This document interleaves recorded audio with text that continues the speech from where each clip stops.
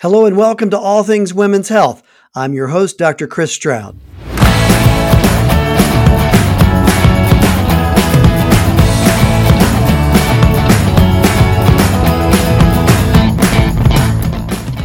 Now, I'm a board-certified obstetrician gynecologist. I am a husband, I'm a father, I'm a grandfather, I'm a small business owner, I'm a Catholic, I'm a lot of things. But right now, I'm your host on All Things Women's Health.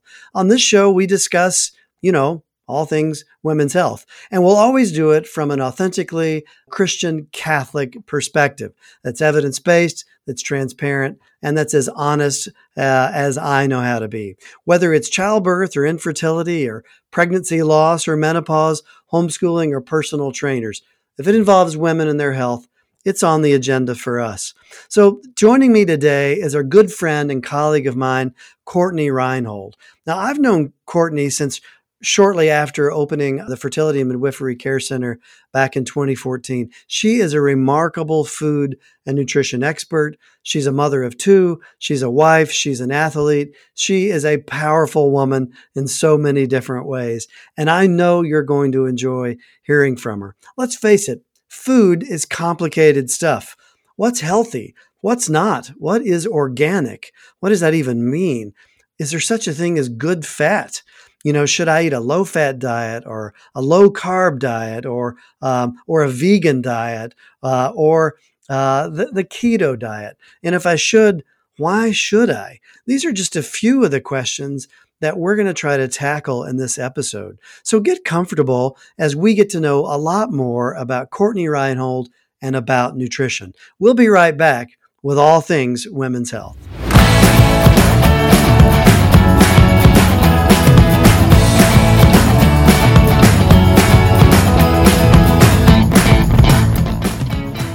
Well, welcome back to All Things Women's Health. I'm your host, Dr. Chris Stroud, and my guest is Courtney Rinehold, owner of Rinehold Nutrition Services. Courtney, welcome to All Things Women's Health. Hi, thanks for having me. Yeah, it's good that you would share a little bit of your time with me and with our listeners. So I usually like to start these discussions with a little bit of medical vocabulary. And you and I know well that in medicine, we can make the simplest thing sound complicated, and we seem to like doing it. But let's do a little bit of vocabulary, and that is, what is a nutritionist? What is a dietitian? Are they the same thing? Are they not? Unpack that for us a little bit. Well, it is a little complicated. I feel like people recognize the term nutritionist a little bit more. I'm a registered dietitian, nutritionist. They actually, when I became a dietitian, it was just registered dietitian. And within the past few years, I think they allowed us to add nutritionist just to relate to people more. But I guess you could say anyone can kind of call themselves a nutritionist because it's not as legally controlled as registered dietitian is. So a registered dietitian is someone that has to get a 4-year degree in dietetics. Some people double major, and then we get a supervised practice program and have to pass an exam to become a registered dietitian. So go through that again in terms of the school. So it would be a 4-year degree and dietetics specifically? Yeah, so there's accredited programs. So I went to Purdue for dietetics, and then I double majored with nutrition, fitness, and health. And then after getting my bachelor's degree, then you apply for different internships that are typically about 1,000 hours long of supervised practice. So now, is it called dietetics? Is that a universal term, or is it changed from college to college? Yeah, it's called dietetics, at least here in the U.S. I don't know if it's different in other countries, but registered dietitian is definitely the most recognized term across the country in all states. And then different states have different licensing laws as well. So. Oh, right. And so, you and I know that we love our initials in medicine. So what are the credentials, if there are certain credentials that listeners should look for after, a food nutrition professional's name? Well, definitely for medical nutrition therapy. So if someone actually has a diagnosis, they definitely want to work with a registered dietitian, because we are the ones that have gone through the special training, to know how to treat certain diseases through diet. Whereas, a nutritionist might be fine. I mean, I'm not saying they're any more or less educated, but it would, a nutritionist would be more likely to work with someone for just general health purposes. So definitely looking for RD or RDN. Right. I know that I've seen RDN, I think, pretty commonly. Mm-hmm. So that's something that someone would commonly see. Now, if you were in the hospital, maybe with diabetes or something, and someone were to come by like you to see them, would they be an RDN? Yeah, they would be an RD or an RDN. I believe hospitals also employ registered diet techs, but I think they do more just related to what you're selecting on your menu while you're there. So I see. Okay. Well, that's helpful. So, tell us your sort of story. What yeah, you mentioned that you went to Purdue. I'm sure that'll make all our Purdue fans happy, but yeah, tell us sort of your professional journey that led you to, where you are today. yeah. I mean, thinking about that, it definitely goes way back. Like I think of myself as like I started out as like a foodie and a forager before I became a dietitian.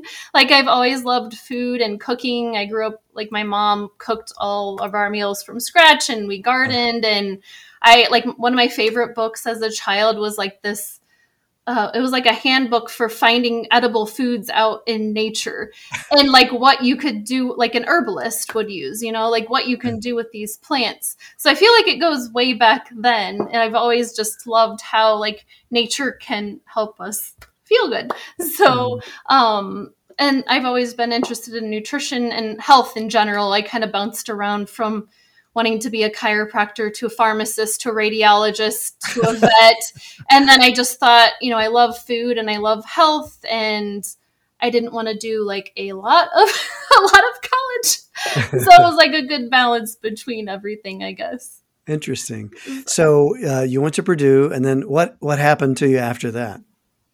Yeah, I actually started out working in dialysis, Oh, so with chronic kidney disease patients, because that was a specialty area in my internship that I don't know, I just felt like a really key piece to the medical team in that aspect. So I enjoyed that, but I guess I didn't feel as passionate about it because it's a lot of patients at the end of their life, and I didn't feel mm, like I was really making a huge impact. And I always just loved more health promotion and helping mm. people feel their best, and actually dealing with some of my own health issues kind of got me to where I am today. So, Ah. yeah.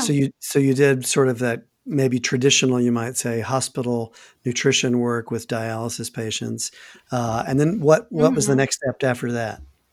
Yeah, so I actually always kind of knew I wanted to start my own business, just Mm, because I knew I also wanted to be a mom and to have the flexibility of the scheduling and not having, a business control when I was going to be there, I guess. yeah. So I kind of on the side in the evenings occasionally started meeting patients like at the YMCA or in a chiropractor's office just Mm, for different things. But like I mentioned just a minute ago, like dealing with some of my own health issues, like I've always been a runner. I ended up getting like super anemic, and I had migraines actually my whole life since childhood, and a wow. lot of GI issues myself. And long story short, I kind of discovered on my own that the things that I was eating, even though I felt like I was eating the foods that were healthy overall, and I exercised, I didn't feel good, and I felt like certain things I ate were making my stomach hurt. And I'm like, well, there's probably a connection to my migraines as well. And through my own sleuthing, actually found out about like the MRT test that I use in my business now, and it made such an impact on my life and then my mom's as well, that I'm like I just need to soak up all this information I can about like inflammation and food, and how even like healthy foods can make you not feel well. So Mm. then I decided I had to, like, once I had my son, I quit my dialysis job and dove into growing my business. So if anybody visits your website, they're going to see these terms, one of which you just mentioned. So MRT, LEAP, LEAP, And micronutrient deficient and gastrointestinal microbial testing. That's a mouthful. Yeah. But unpack those terms for us. What is this MRT Mhm. thing? Yeah, so MRT stands for mediator release test. And that's the test that I mentioned just a minute ago actually helped me identify like what I was eating that was not agreeing with me. Essentially, it was some of the things that I thought were healthy for me, like lettuce was one of the highest inflammatory foods for me.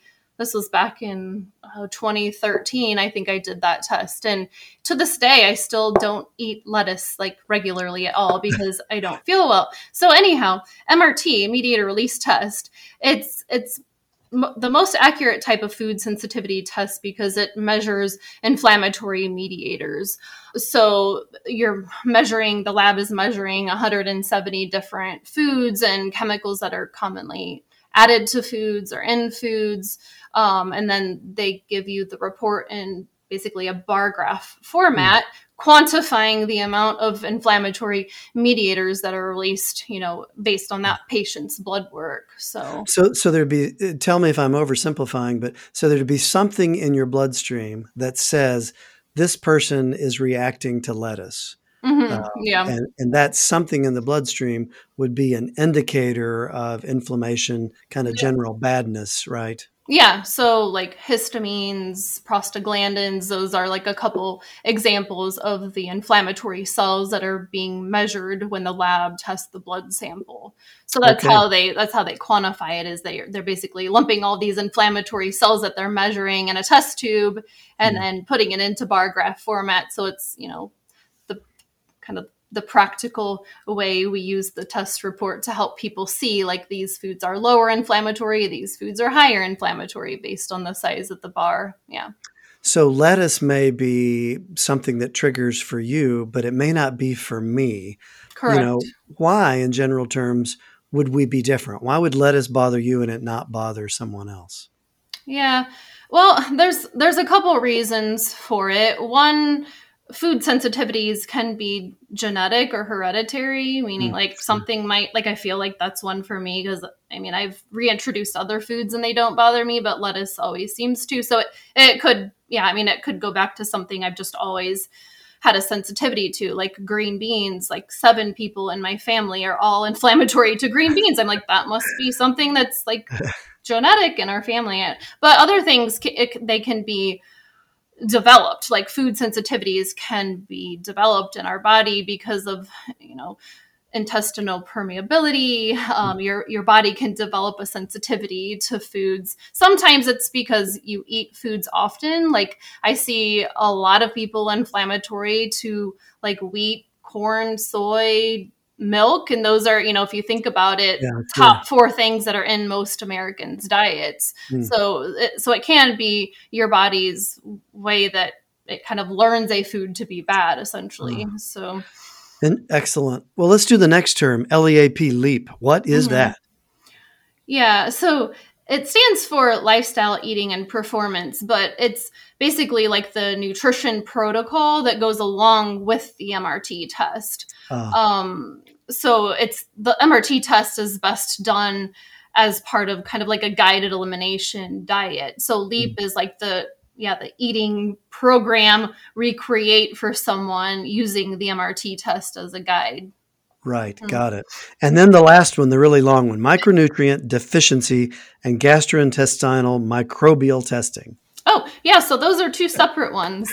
So micronutrient deficiency testing Yeah. is one separate panel, and then like the microbiome testing is a separate panel. So yeah, I also do micronutrient deficiency testing, blood work. So it's a comprehensive panel of a Sure. bunch of different vitamins and minerals to see, where someone's body may be lacking that can, produce different issues in the body if they have that particular deficiency, and kind of where they can eat more of certain foods or take a certain supplement to boost those levels up. And then like the microbiome testing is a comprehensive stool analysis. So it's a stool sample assessing like So like a lot of different bacteria in the gut. So if there's Mm. like an overgrowth of dysbiotic or bad bacteria or not enough of good bacteria, it assesses some different things related to intestinal health and intestinal, like inflammatory markers and different things like that in the gut. Wow. A lot of information available if Yeah. if you know how to find it, I guess, right? So, with those things in mind, what are the most common symptoms or ailments that people are going to end up seeing you for?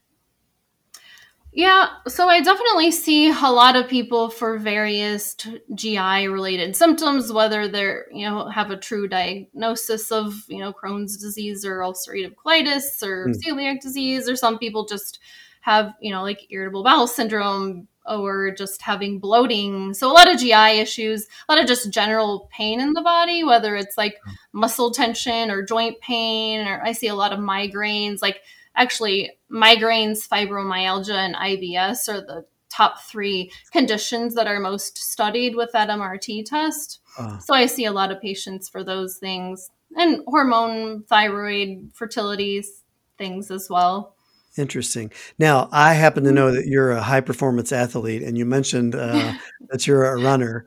Do you see many athletes that are trying to maximize their nutrition? I mean, a handful. I definitely have worked with a lot of athletes that kind of have the GI issues Mm. and athletic performance hand in hand. So a lot of people, like when they're, exercising, then their stomach's hurting. So they want to figure out what they can do to stop that while they're exercising, or to, reduce pain after exercise. Like I actually know the MRT test is used with a lot of collegiate and probably professional athletes as well, just to reduce inflammation in the Um, athlete's body. So it's not an area that I would say I work with a lot, but I've worked with Sure. a handful of patients that want to just, improve their performance and feel as best as possible. Interesting. Well, we kind of referenced it a little bit before, but this idea of so-called gut health, I think I'm certainly hearing it a lot more. I think it's said a lot more in popular culture now. But what is gut health, and then what is the talk about inflammation, intestinal inflammation, and kind of total body information? Help us understand what all of that means. Yeah. Well, I mean, there's a lot that goes into gut health. I mean, your gut does a lot of things for you, obviously, but having good gut health would mean your foods are moving through you Mm, normally, your stool looks normal, you don't have pain, or some bloating after eating can sometimes be normal, but a lot of people have constant bloating every time they eat. sure. So I mean, essentially your gut health helps you absorb nutrients adequately. Having good gut health can help with your energy level. I mean, there's connections to gut health and brain health and hormonal health and thyroid health. So you know, it's all really connected in the body. Sure. So if the gut is not healthy, so when I was talking about like the microbiome testing I do, a lot of people have too much of that bad bacteria and not enough good bacteria, and that can cause you to be more prone to having loose stool or constipation or not absorbing your nutrients. Yeah. Well, so yeah, I mean it's all really connected in it. And then if you're eating foods that your body is inflammatory to, Mm, that inflames the gut and then it causes malabsorption issues too. So yeah, I mean it's kind of hard to say like chicken and the egg type thing, but it's kind of a bad cycle if your gut is not healthy, because then yeah. you're not absorbing things right and it affects your whole system. So It's funny, anecdotally with me, about a year ago, I started eating a pretty strict anti-inflammatory diet. And I'd heard a lot of people talk about inflammation and body pain and things. And I'll be perfectly honest, I kind of poo-pooed that. I struggle to sort of see a connection between what you eat and the pain that I had in my neck from arthritis. But after about a month of eating essentially gluten free and dairy free and bad oil free, actually, even faster than a month, my neck wasn't hurting. Yeah. And I knew I wasn't imagining that. It wasn't hurting. And of course, the only thing I can give credit to for that is that I was eating in a much less inflammatory way. Is that crazy? Am I making that up, or is that a real thing? Yeah, I mean, it's definitely real. I would Mm, definitely say, there's a lot of different factors that influence inflammation in the body. So, yeah. it might not just be your diet, but like an analogy I use with like almost everyone I meet with is like, if you think of your body like a bucket or even like a cup, like your immune system is built to withstand like a certain amount of inflammation, like Mm, acute inflammation. But if you have chronic inflammation and you have a lot of inflammation, your cup or your bucket overflows and then presents itself as symptoms. So like you could be getting inflammation from your diet, you could be getting it from toxins or environmental allergens or mm, stress or not getting enough sleep. That's a stressor on your body. Traumatic experiences, like all of those things affect our immune system. And all those things have the potential to overwhelm the system. mm. But like I always tell people, not all of those things are within your control. Like, yeah, sometimes we can manage stress better and we can try to get better sleep and we can try to avoid, chemicals and toxins that bother us. But, several times a day, we're choosing what to put into our body through food. Mm. So if we know like what foods are better for us to eat, and what things are more inflammatory and to get out of your system, then that lowers that inflammatory bucket and then you can see improvement in symptoms. Does that make Oh, sense? Is yeah, that a good perfectly. analogy? Yeah, it I use does. I it a mean, lot. to summarize, it sort of matters what you eat. Yeah, yeah. Makes a difference. You know, Yeah. I'm almost afraid to even ask, but I mentioned gluten and dairy. There's so much said and thought about that, it seems today. Um, I deal with a lot of patients who have endometriosis, and there's a lot out there, kind of in the popular press, more about Mhm. anti-inflammatory and so-called endometriosis diets. And most of them seem to have in common kind of the evils of dairy and gluten. Give us some insight on gluten. What is it, and why does it seem to be such a bad thing? Yeah, so gluten is a protein and various gluten grains, the most common being wheat. So oh, it's a complicated topic. There's actually a lot of research done by Dr. Alessio Fasano. He does a lot of research on the connection between gluten and the damage done to the gut lining, like gluten raising zonulin, and zonulin like basically kind of opens you're supposed to have tight junctions of cells in your intestinal wall lining. It's supposed to allow certain things through like nutrients, but not Mm. not be too permeable that toxins get in and that sort of thing. So there is research that shows that gluten damages the gut lining. I Oh, mean, I will say a lot of the patients that I work with, when I do further testing for gluten sensitivity, most of them do have a gluten sensitivity. But I'll yeah, also say not everyone does. So I mean, I can't necessarily say everyone in the whole world has to be on a gluten-free diet, but I definitely find like a lot of patients do improve when going on a gluten-free diet. And just because I just know that maybe it's not just gluten, maybe it's the fact that like wheat is inflammatory a lot yeah. and dairy is a lot too. So maybe it's not just the gluten component, it could just be that wheat and dairy are causing an inflammatory response. But yeah. So, you mentioned gluten sensitivity. What's the difference Mhm. between gluten sensitivity, a gluten allergy, and Mhm. celiac disease?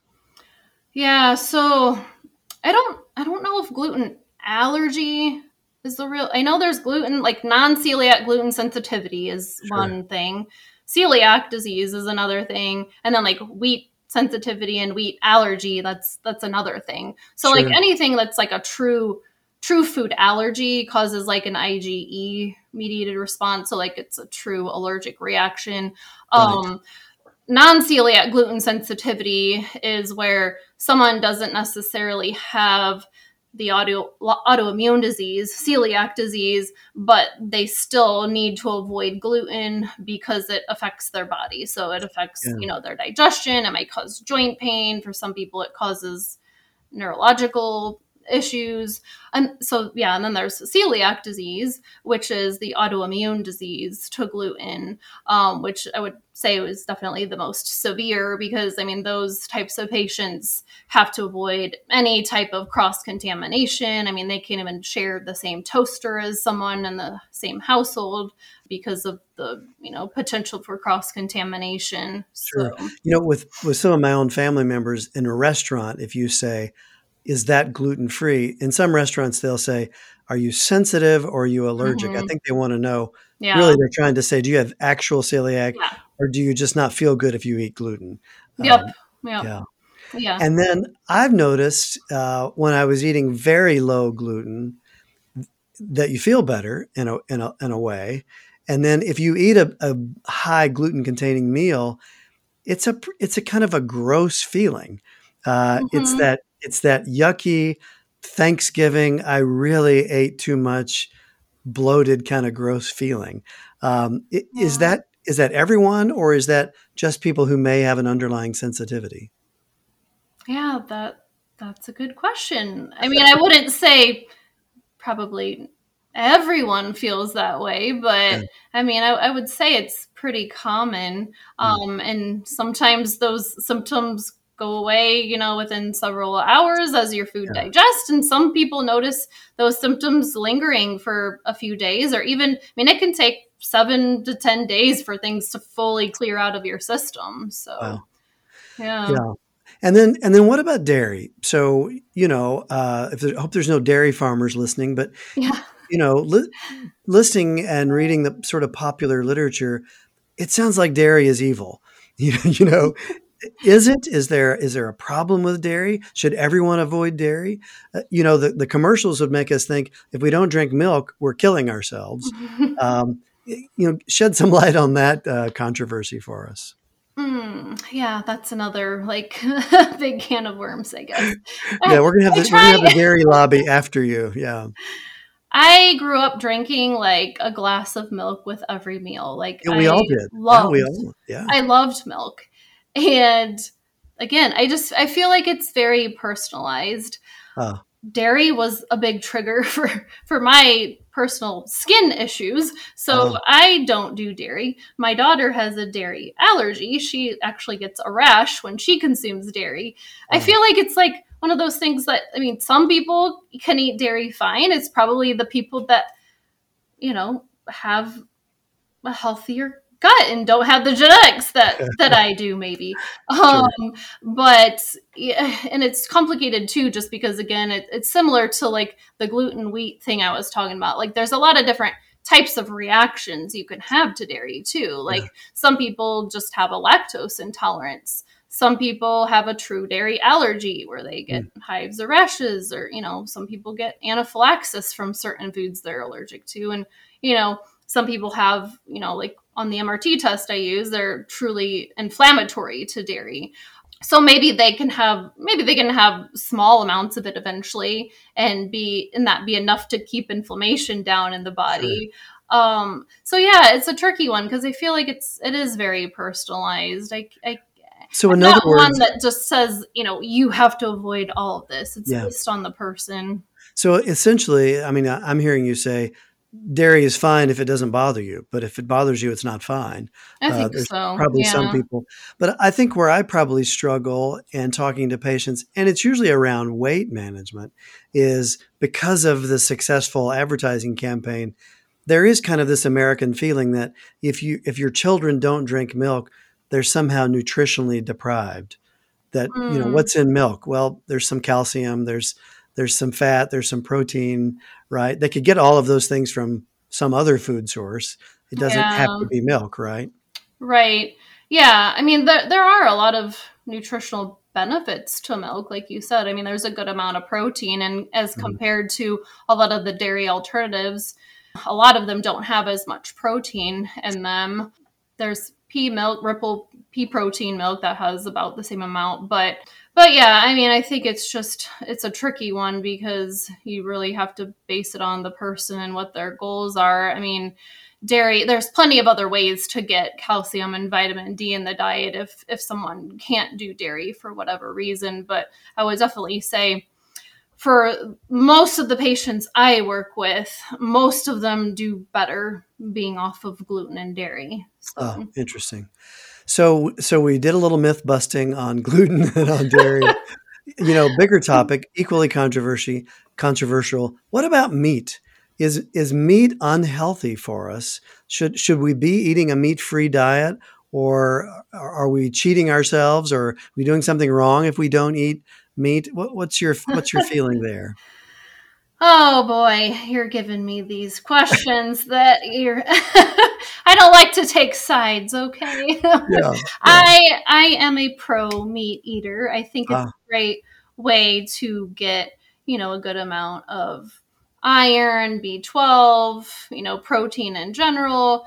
sure.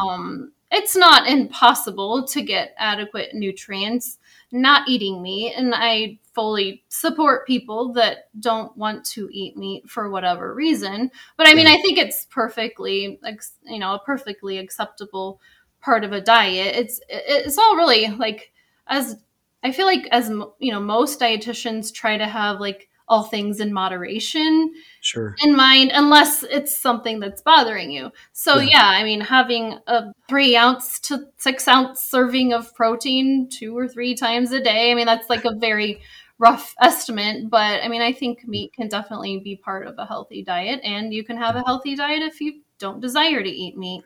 yeah. That's interesting the way you said that. I've heard other people say the difference between could and should. You know, could you be very healthy not eating meat versus should you not eat meat?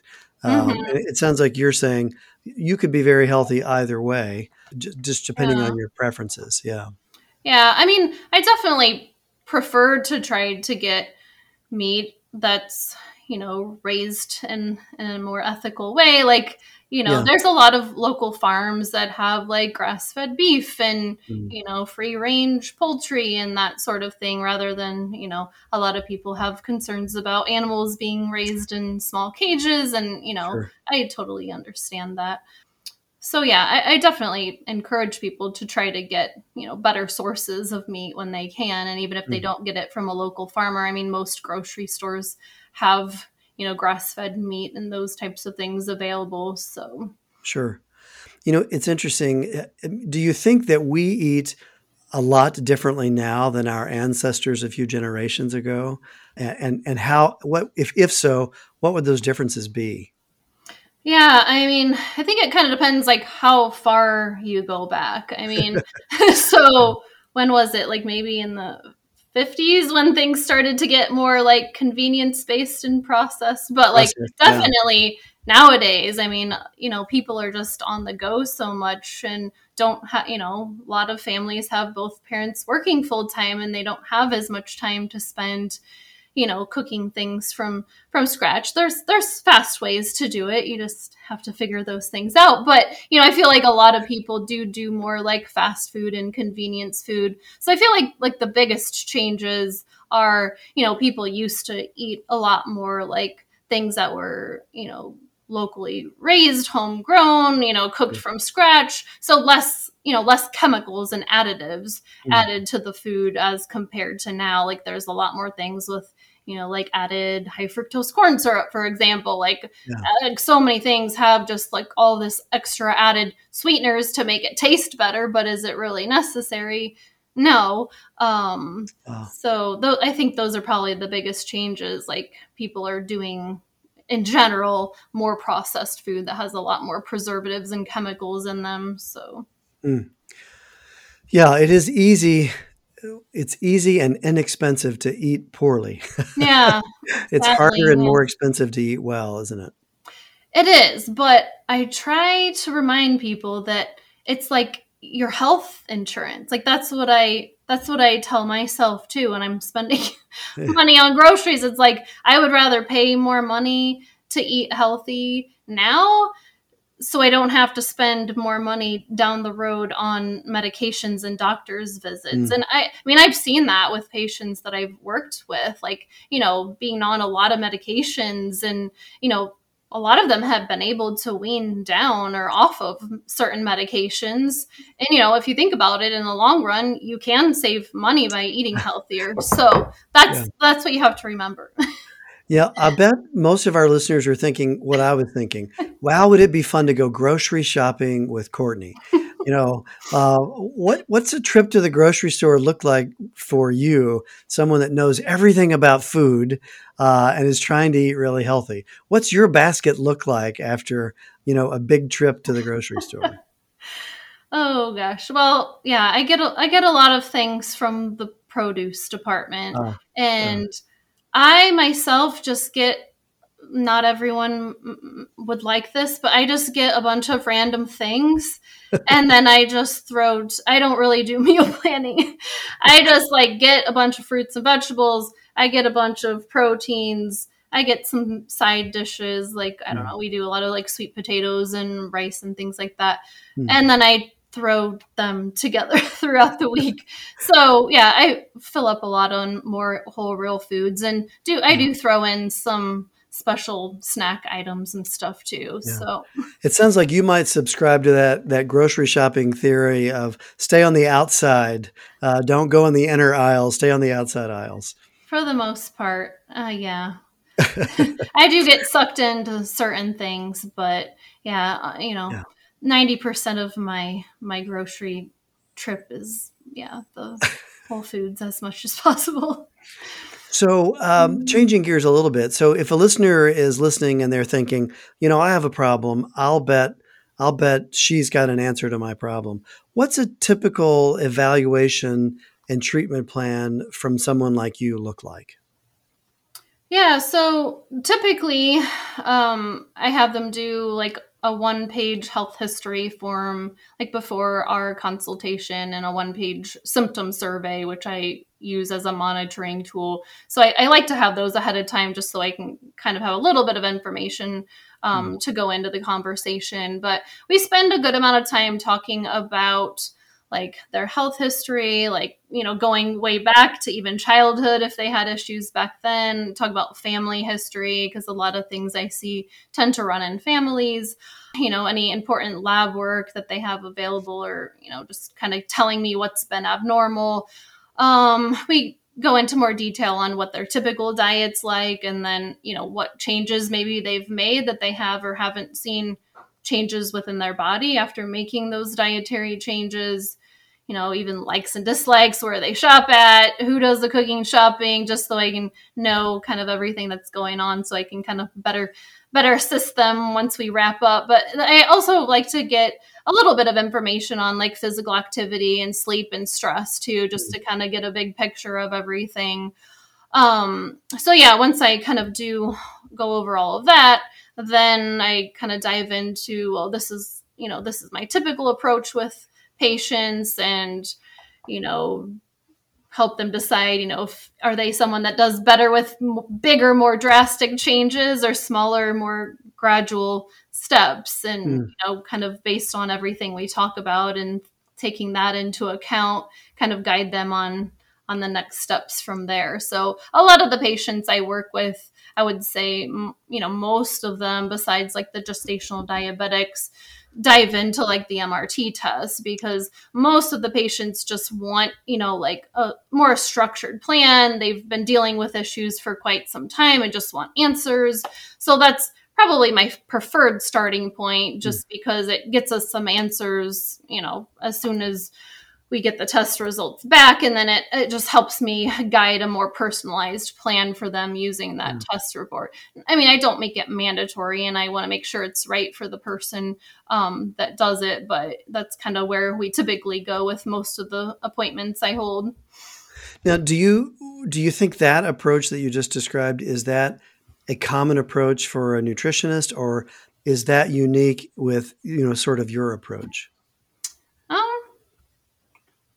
as far as like diving into health history and background and all of that, I would definitely say it's pretty typical of someone like that has a private practice. Like, I mean, I block off at least an hour and a half just to make sure I have plenty of time to talk through everything in detail. Whereas if I was, say, an inpatient dietitian at a hospital, might only have 10 minutes with the patient, and I might just cover the very basics. So yeah, I mean, I would say that might be pretty typical of like a private practice dietitian. Not all dietitians use the MRT test and some of more that functional testing that we talked about earlier. But yeah, I would say it's overall pretty typical.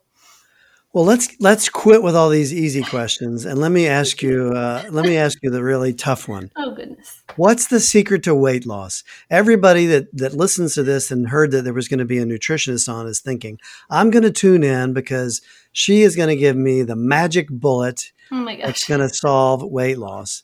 So, really talk to listeners about weight loss. What's the secret? What are the most common mistakes that you see people trying to lose weight? What are they most guilty of? Oh, goodness. Take it away. So I've already said that it's very personalized, right? Like, you hear me say this a lot. It's hard for me to just say like one thing works for everyone.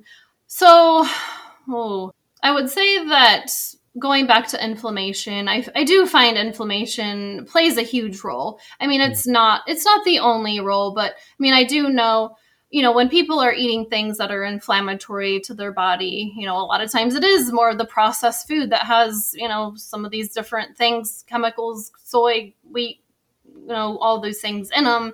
And if they're inflammatory to them, inflammation actually causes the release of cortisol, which is not only a stress hormone, but it's like a fat storage hormone as well. So I have worked with a lot of patients that have had difficulty losing weight, so weight loss resistance. And then when we get inflammation down in their body, it's easier for them to lose weight, or they've, seen weight loss happen that they haven't seen happen with restricting calories. So, I mean, I would say that's definitely one big piece that a lot of people don't know the connection between. Other things I find sometimes people restrict too much or eat a lot of like processed food just as a way to, get calories down, doing 100-calorie snacks here and there and 200-calorie drink and want to lose weight. And, maybe they lose a little bit of weight. But again, it's like having that balance. Like, you can't restrict yourself too much that over time, your metabolism slows down. It's about having, I would say, balance is a big thing that I talk to people about, having a balance between like proteins and vegetables and healthy fats. It's not having the perfect diet, but the more you can incorporate more of those real whole foods and reduce processed food, it definitely helps. Thyroid plays a big role too. So, I mean, sure. I know sometimes people have never had their thyroid level checked or their vitamin D level checked. So some of those imbalances can cause difficulties losing weight as well. So I see different things happen. Some people restrict too much. Or restrict the wrong things, maybe. Yeah, like I'm trying to think of some different examples. I wouldn't say there's just like a magic bullet, unfortunately. Yeah, that's what we were all hoping for, was the magic bullet.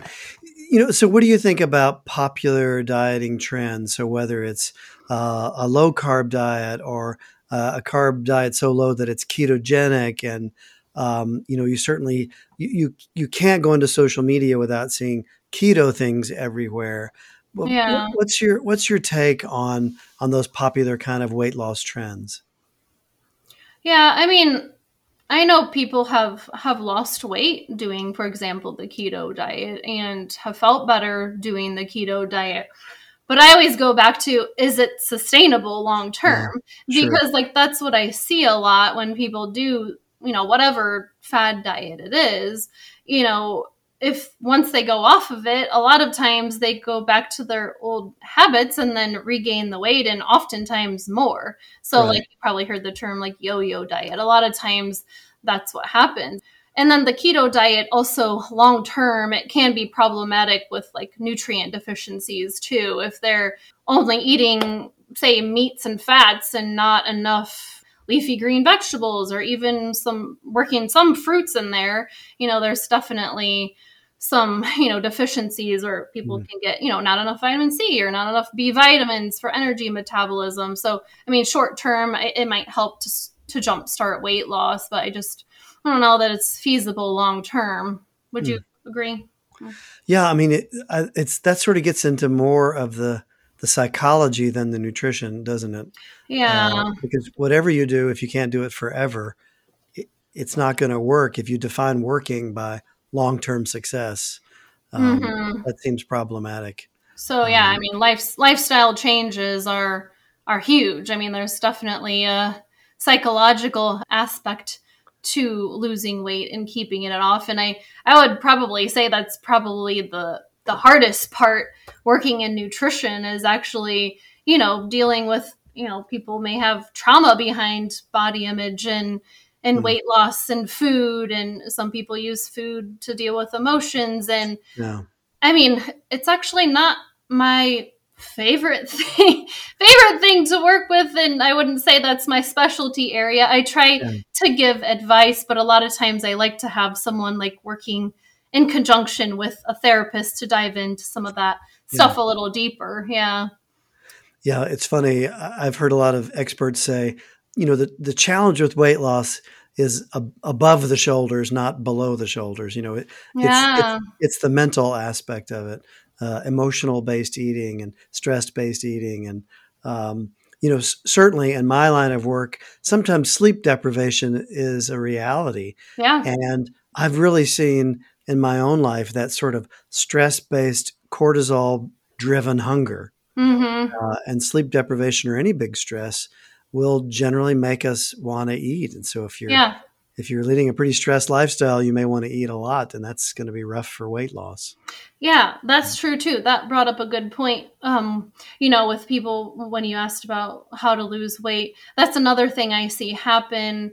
Even with, you could probably hear a lot of people talking about intermittent fasting too. And like Sure. when you restrict your eating window down too small and don't get in enough calories throughout the day, that's another thing I see happen, is like, people don't take in enough calories. Their body's almost trying to play catch up, and then they'll have cravings, and that'll lead to binge eating. And it's like a bad cycle. Or if they're not sleeping well, again, your body kind of naturally craves carbs as the quickest source of energy. Uh, So if you're not getting good sleep, it kind of, yeah, is a kind of a bad cycle to get into. Yeah. yeah, true that. Absolutely. Well, as we sort of wind down, what are, some good resources that you would direct listeners to for kind of all things nutrition or nutritional questions?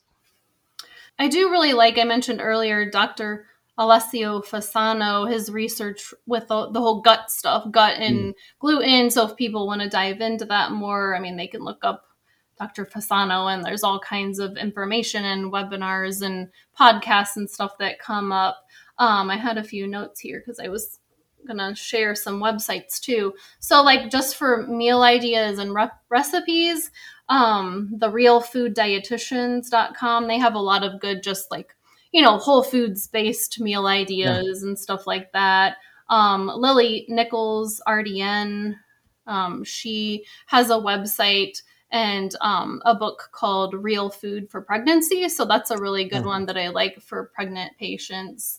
Yeah, the like Instagram, a lot of people like that. So there's the women's dietitian on there. She has a lot of good ideas for like PCOS and fertility related things. So those are probably some of my yeah. favorite resources, just Oh, little excellent. different things there. Well, in the seconds that we have left, what's the most important thing you want to leave listeners with? If you could leave them with one thing about food and nutrition, what's that bit of advice that you'd give? Oh, well, I would probably say listen to your body. That's a Mm, big one. And, what works for one person doesn't always work for another person. So, you can always try these different diets out there and see if they help. But, just going back to real whole foods, listening to your body as far as, how do you feel after you ate, maybe keeping some notes. what you ate, you didn't feel well. So just trying to recognize what your body's trying to tell you, because a lot of times people can start to put together, I feel really good when I eat this and I don't when I eat that. So trying to really think of yourself as an individual, and don't jump on every new diet out there and expect it to be the miracle cure, unfortunately. Well, that sounds like good advice. And lastly, Courtney, how do listeners contact you if they're interested in seeing you?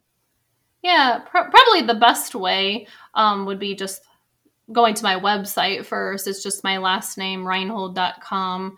And then they can learn more about my practice there. And if they want to contact me through the website, they can, or the phone number to the office is on there as well. So that would be a good way to do it. Excellent. Yep. Well, thank you for all of this food for thought, pun intended. I really appreciate you spending time with us. And we've got to have you back again to talk about more food and nutrition knowledge. Sounds great. Thanks for having me. Yeah, Courtney, thank you. Yep. Bye. Well, I hope you've enjoyed this bit of time with Courtney Rinehold, a food and nutrition expert. I know I have. I hope you've learned a few things about food. Again, I know that I have. I think I liked the most this idea that Courtney presented so beautifully of balance. And whatever food method or dietary method you use, it's got to be balanced, because if it isn't, you'll grow tired of it and probably fail. I think that's particularly true when it comes to weight loss, something that so many of us struggle with. And this other idea of the foods that we're putting in our bodies can actually be toxic to us, and maybe not toxic to the person next to us. And that it's not a one size fits all. So whether that's gluten-free or dairy-free, or in Courtney's case, lettuce-free, we need to understand which foods are making us feel well and which foods are making us feel poorly. And then I think lastly, I really love the idea that she often presents of, whole foods, minimizing the amount of processed foods that we eat. That's usually paper, plastic, or a can. It's going to be processed with chemicals and preservatives and additives by necessity. But if we could minimize those foods and maximize the more whole foods and natural-based food products, the better for most of us in most circumstances.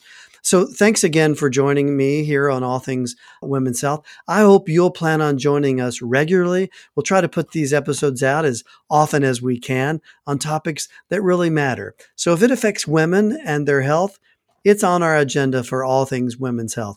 I'm Dr. Chris Stroud, your host, and I look forward to seeing you next time on All Things Women's Health.